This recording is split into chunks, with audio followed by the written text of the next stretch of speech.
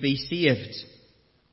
But for the sake of the elect whom he chose, he shortened the days.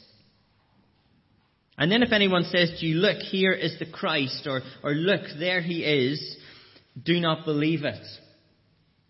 For false Christs and false prophets will arise and perform signs and wonders to lead astray, if possible, the elect. But be on guard. I have told you all things beforehand. But in those days after the tribulation, the sun will be darkened, and the moon will not give its light, and the stars will be falling from heaven, and the powers in the heavens will be shaken. And they will see the Son of Man coming in clouds with great power and glory. And then he will send out the angels and gather his elect from the four winds, from the ends of the earth to the ends of heaven. From the fig tree learn its lesson. As soon as its branches becomes tender and puts out its leaves, you know that summer is near. So also, when you see these things taking place, you know that he is near at the very gates. Truly I say to you, this generation will not pass away until all these things take place. Heaven and earth will pass away, but my words will not pass away. But concerning that day or that hour, no one knows, not even the angels in heaven or the Son, but only the Father. Be on guard. Keep awake, for you do not know when the time will come.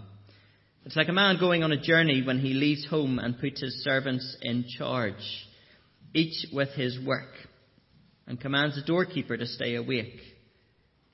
Therefore, stay awake, for you do not know when the master of the house will come, in the evening or at midnight, or when the rooster crows or in the morning, lest he come suddenly and find you asleep. And what I say to you, I say to all, stay awake. We've made it to chapter 13 in Mark. Jesus has now come out of the temple, and the conversation is now focused with his disciples, particularly with four of them, Peter, James, John, and Andrew. Now, the past couple of weeks, Jesus has taught us in response to questions that have been brought to him. And likewise, the teaching this morning flows from a question that these four disciples ask Jesus. As they were leaving the temple, verse 1, one of his disciples said to him, "Look, teacher, what wonderful stones and what wonderful buildings." Now, the truth was, this temple was wonderful. The greatness of the size, the grandeur. If you were a tourist, this was the top thing you were going to go and see. And if you went to see it, you were going to be awestruck by the appearance of it, this huge 35-acre gold-plated building. One of the wonders, certainly, of the ancient world. But you see, the comment from the disciples is not like that of a visiting tourist. I mean, this isn't the first time they have saw it, and it's not that they've just seen it and, whoa, it's taken their breath away. No, this is more a comment of national pride. Pride in their tradition, pride in their religion. Look what Jesus says to them in verse 2. He says, "Do you see these great buildings?" It's like he's saying, look, take a look at them. There will not be left here one stone upon another that will not be thrown down. And Jesus here is predicting the destruction of the temple that happened in AD 70, confirming the judgment that he had earlier pronounced, that we've looked at. Then verse 3, as he sat on the Mount of Olives opposite the temple, Peter and James and John and Andrew, they asked him privately, "When will these things be, and what will be the sign when all these things are about to be accomplished?" And the teaching then from Jesus that follows is a response to this question. Jesus seems to refer to the destruction of the temple through this passage, but also the very end of time when Christ will return again. And just now, I just want to give you divisions that I think are helpful as we go through this. So do look at this with me. It seems that verses 5 to 13 are referring to the general time of the last days, the period waiting for Christ's return. Then verses 14 to 23 seem to refer to something in the life of these disciples. Verses 24 to 27 then seem to refer to the end time when Christ will return. And then Jesus concludes with two parable-like illustrations. The fig tree in verses 28 to 30, referring to the time of the disciples, and then the owner of the house in verses 32 to 37, referring to all believers before the return of Christ. Now, I will say with those divisions, they may not be exactly clear-cut. There may also be overlap with them. So if you feel a little muddled and confused as we go through this morning, that's probably about right. But there is one very clear theme throughout, which can be easily picked out because of its repetition. And that is, be on your guard. Be on your guard. Be alert. And stay awake. If Emma and I are watching anything on television, it's usually a police or crime drama. That's what we enjoy watching. And normally with these, it's normally quite tense watching. And so before we start, I always receive the same warning. Stay awake. And I have to confess, I rarely do stay awake.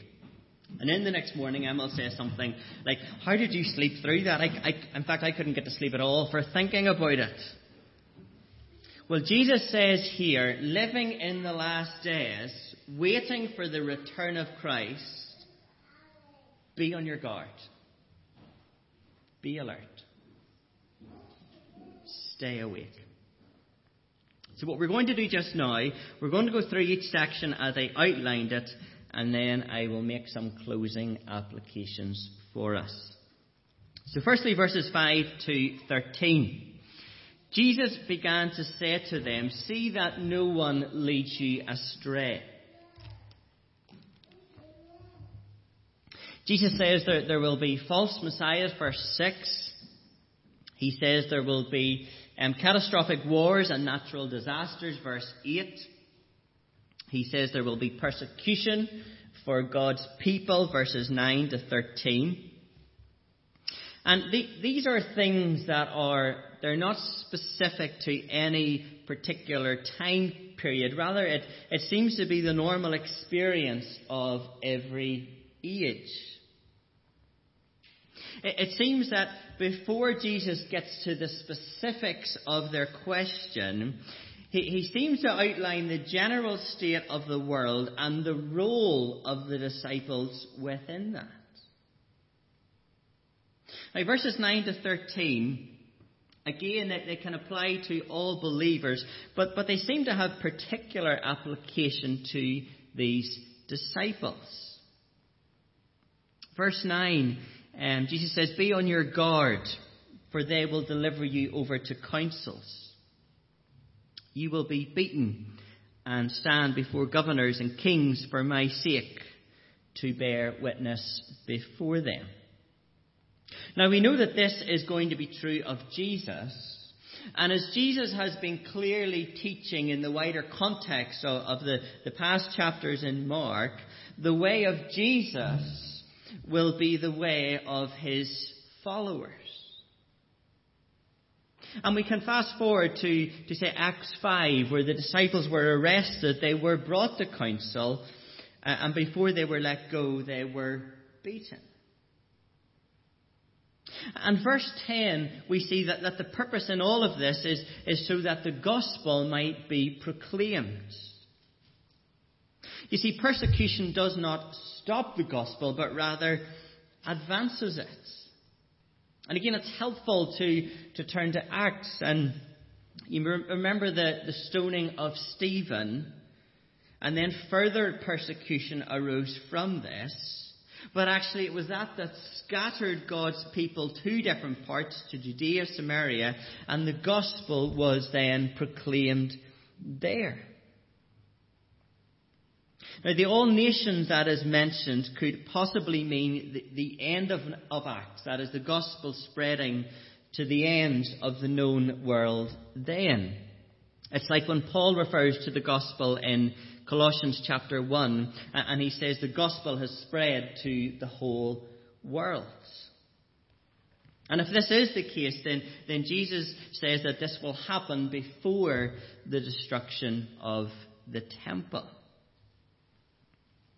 Then verse 11, when you're brought to trial, don't be anxious about what to say, for the Holy Spirit will help you to speak. Again, we think of Peter and John in Acts 4. They were brought before the rulers, the elders, the scribes. And we read that Peter, filled with the Holy Spirit, proclaimed to these leaders that stood before them. He said to them that you are the ones who crucified Jesus, but God raised him from the dead, and there's salvation in no one else, for there is no other name under heaven given among men by which we must be saved. Peter speaking in the power of the Spirit enabling him to speak to these leaders. And in verse 12, family will turn against you. And verse 13, you will be hated by all for my name's sake.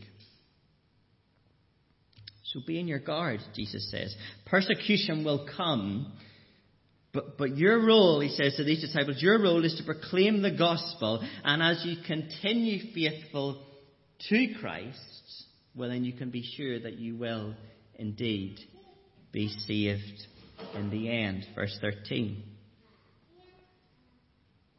But verse 14 then, coming back to their question, Jesus says, when you see the abomination of desolation standing where he ought not to be, let the reader understand, then let those who are in Judea flee to the mountains. So when you see the abomination of desolation, that's the sign you need to get away. Well, that just leaves the simple question, what is the abomination of desolation?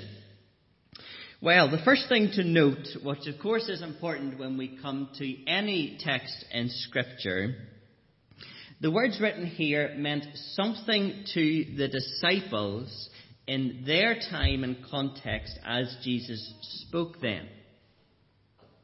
And the words written here also meant something to the original readers and hearers in their time and context. So, for example, the verses we have just looked at regarding persecution, as Jesus spoke them, that this was preparing the disciples for persecution in their context. And as Mark's original audience read or heard these words, they would be encouraged to continue proclaiming the gospel in Rome, as they too were under the threat of serious persecutions. And likewise then, this can come to those today who are experiencing persecution and need encouraged to continue proclaiming the gospel. But the abomination of desolation, it was going to mean something to these disciples that Jesus was speaking to. Abomination meaning loathsome or detestable. It's helpful to think of the abomination that causes desolation or causes destruction. And we see this when we look to Daniel, which was where this phrase was originally from. In Matthew's Gospel, when he records this same conversation with Jesus and the disciples, Matthew 24:15, Matthew says, "When you see the abomination of desolation spoken of by the prophet Daniel." Okay, so that's where we're getting this phrase from. And we turn to Daniel, and Daniel prophesies in chapter 9:27. He says, "And on the wing of abominations shall come one who makes desolate." Further, in Daniel 11:31, he speaks about the temple being profaned, burnt offerings taken away, as the abomination is set up that makes desolate. So the abomination that makes desolation, or causes desolation. Now, history would tell us that it is likely these prophecies in Daniel are referring to a Greek king who put up an altar of the pagan god Zeus. He put this over the altar of burnt offerings in the temple and sacrificed pigs on it. And so it seems to be that what Jesus is saying here to these disciples is that something similar to this abomination that caused desolation that Daniel spoke about, something similar to that will happen again. Something that will destroy the temple. So what could this be? What could this be? There are three main options to what this might be. The first option is that it is referring to some event before the complete destruction of the temple in AD 70, perhaps by some Jewish zealots or other attempts by Roman emperors to put up statues in an attempt to make themselves a god. The second option is that it is referring to the destruction of the temple in AD 70, when Titus, the son of the Roman emperor, led an army to capture Jerusalem and destroy the temple and the city. And the third option would be that the abomination of desolation is referring to what Paul calls the man of lawlessness in 2 Thessalonians. There Paul says that this man of lawlessness opposes and exalts himself against every so-called God or object of worship, so that he takes his seat in the temple of God, proclaiming himself to be God. And for what it's worth, I believe the abomination of desolation fits best with option 1 or 2, probably more likely option 2, the destruction of the temple in AD 70. When Paul speaks about the man of lawlessness, it is in the context of the coming day of the Lord, which I believe to be referring to Christ's final return. And I believe these verses in Mark 13 are not pointing us to the final return of Christ. And there are a few reasons for that. Firstly, I think the most natural reading is that Jesus is responding to that question about the destruction of the temple which the disciples put to him. Also, Jesus and the disciples, they are sitting opposite the temple, and that detail seems to draw our attention and focus to the temple. And then you will know from the previous weeks that the wider context and teaching has all been focused on the temple. And this began from Jesus entered Jerusalem in chapter 11 and pronounced a curse and judgment on the temple and its leaders. Also, the text seems to refer to something in the lifetime of these disciples. We have that language of when you see. Also, the disciples they're told to flee, which would seem a little strange if this abomination of desolation is signaling the Lord's return, why would they want to flee if the Lord was returning?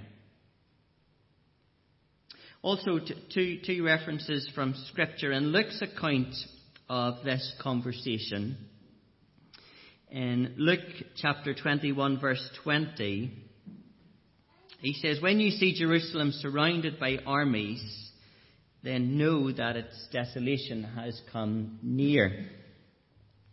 And then earlier in Luke, in Luke 19:41, it's where Jesus was weeping over Jerusalem. And he says, "When your enemies will set up a barricade around you and surround you." And those two references from Luke would fit with the historical account of the events in AD 70. So that's my penny's worth on the abomination of desolation. If you have any further questions about that, please see the deacons after the service, and they'll be glad to speak to you. But we'll move on here for now. Verses 15 to 19. Verses 15 to 19 speak of urgency when this happens. So when this happens, it's time to get out and get away. And then we go to verses 20 to 23. This will depend on our interpretation of verses 14 to 19. So if the abomination of desolation refers to the destruction of Jerusalem and the temple, then the elect probably refers to genuine believers left in the city. The situation will be of extreme severity. There will be temptations to doubt Christ, but those who are the Lord's cannot be taken from him. And then if it is referring to a time in the future, even from now, then possibly it is referring to the security of all believers. But again, Jesus reiterates verse 23, "But be on your guard." We move on then, verses 24 to 27, which I believe now refers to the final return of Christ. Verse 24, "But in those days," that little phrase would suggest the final return of Christ. After the tribulation, suggesting a time after what has just been spoken about. But the language of creation unraveling, the prophet Isaiah uses as a way of depicting the final judgment of Christ's coming. Also verse 26, "They will see the Son of Man coming in clouds with great power and glory." You see, when Jesus came first to die as a ransom, his glory was veiled. We sing in that carol, "Veiled in flesh the Godhead see." The true eternal glory of Christ was veiled in his humanity so he could come and die for the sins of the world.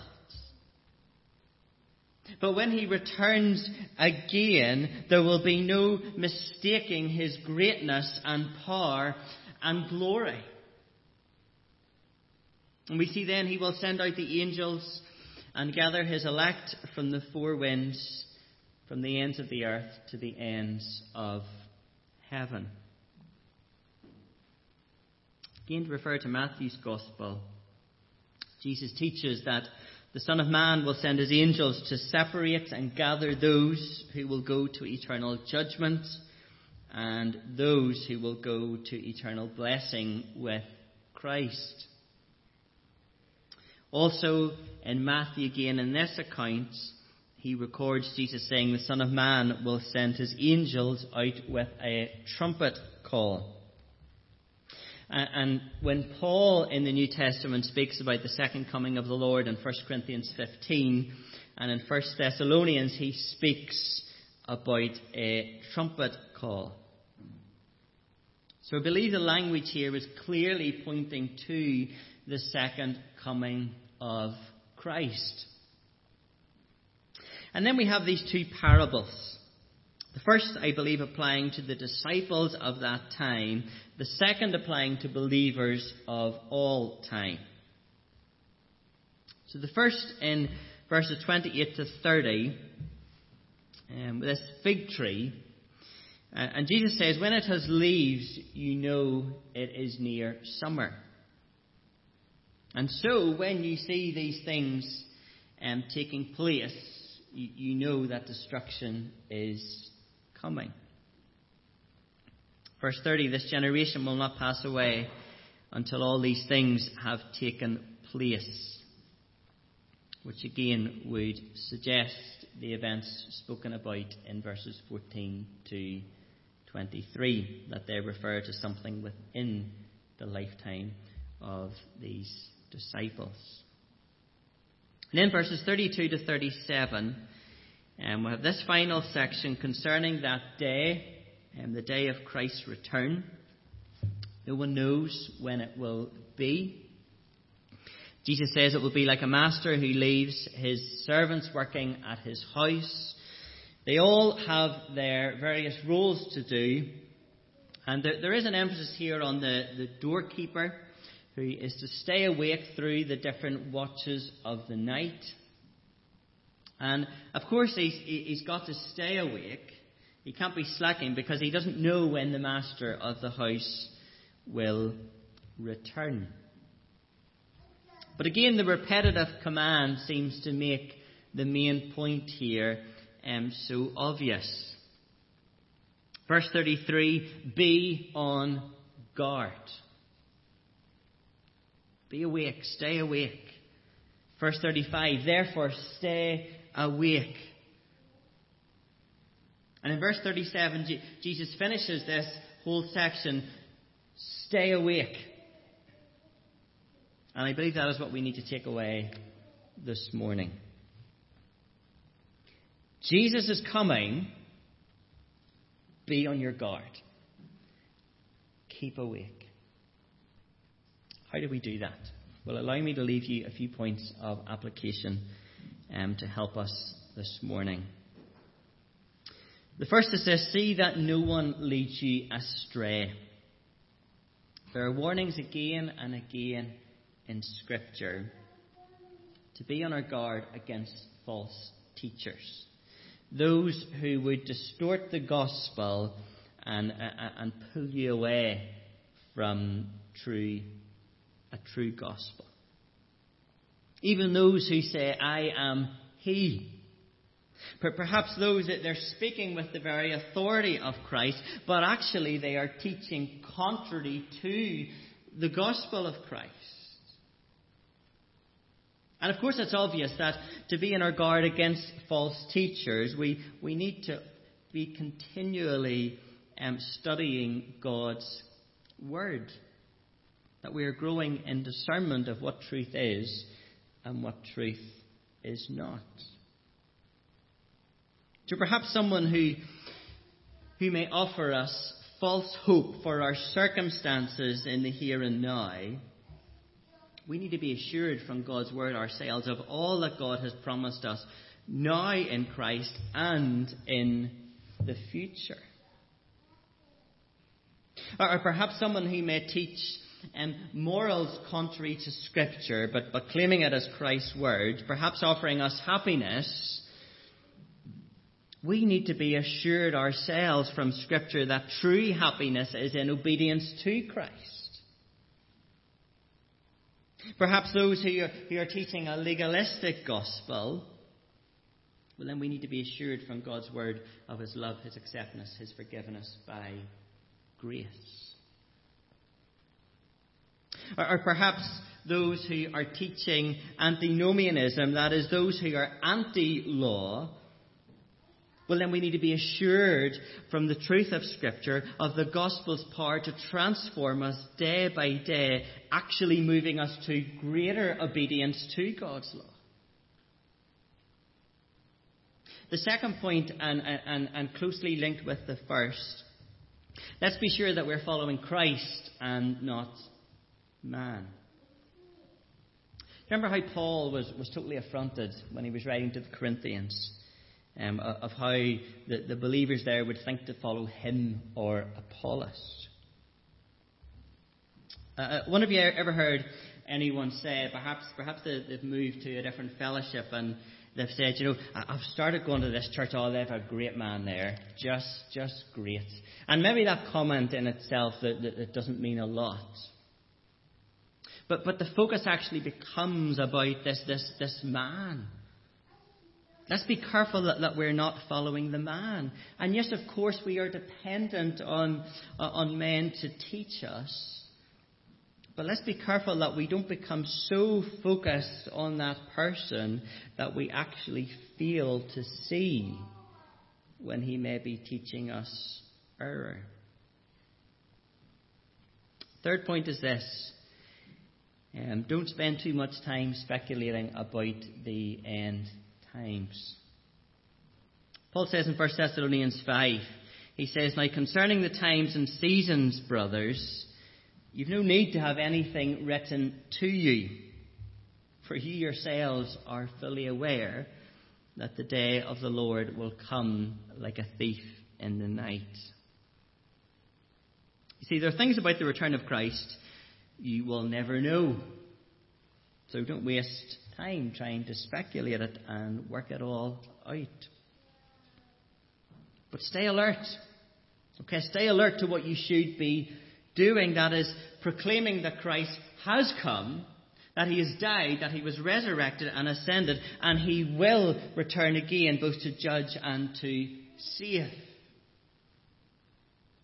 Remember in Acts 1, before Jesus ascended, and his disciples there asked Jesus, they asked, "Lord, will you at this time restore the kingdom to Israel?" And what does Jesus say to them?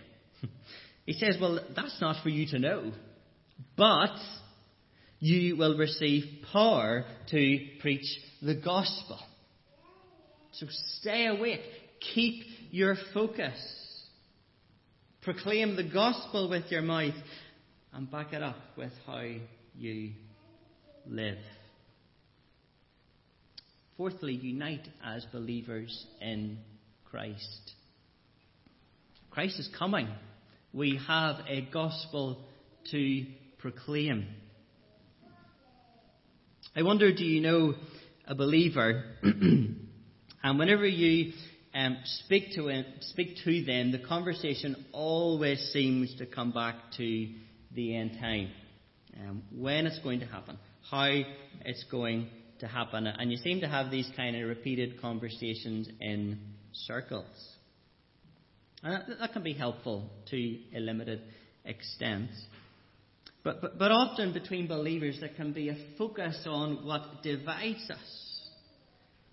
As believers in Christ, we don't want to have our conversations focused on what we do not know, but what we do know, who Christ is, his sure return, and the role that he has given us to do before that.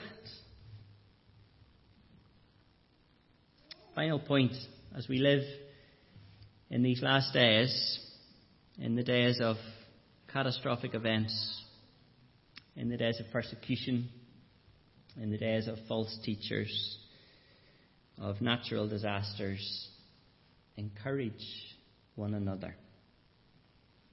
It's not what the writer of the Hebrews says, our very purpose for meeting each week.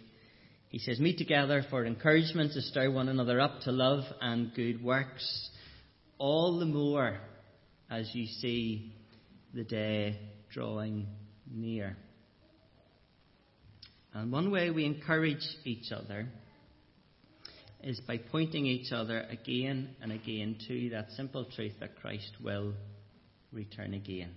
Listen to what Paul says in 1 Thessalonians 4, and with this I close. Paul says, "We do not want you to be uninformed, brothers, about those who are asleep, that you may not grieve as others do who have no hope. For since we believe that Jesus died and rose again, even so through Jesus, God will bring with him those who have fallen asleep. For this we declare to you by a word from the Lord, that we who are alive, who are left until the coming of the Lord, will not precede those who have fallen asleep. For the Lord himself will descend from heaven with a cry of command, with the voice of an archangel, and with the sound of the trumpet of God, and the dead in Christ will rise first. Then we who are alive, who are left, will be caught up together with them in the air, in the clouds, to meet the Lord in the air. And so we will always be with the Lord. Therefore, Paul says, encourage one another with these words. Let us pray. Our Father and God, we thank you for this truth that Jesus will indeed return, that he will come in power and glory to save those who have faith in him, to bring his elect, his own children, home. And we will forever be with the Lord. And God, what a thought that is. And Father, I ask that each of us would be able to grasp that, to hold on to that, to change how we live today in light of what will be true then. Father, may we encourage one another with these words in all times and all circumstances, in joys and sorrows. Father, may we encourage one another with these words. We thank you for Jesus Christ, our great God and great Saviour. And in his name we pray. Amen. Amen. Before we come around the Lord's table, we are going to sing again just now. And this song, One Day, I am told we have, you've sang this song before. It's a song that just points us to that day when Christ will return. You will all be familiar with the chorus and when we all get to heaven. So thank you, Adam and Catherine.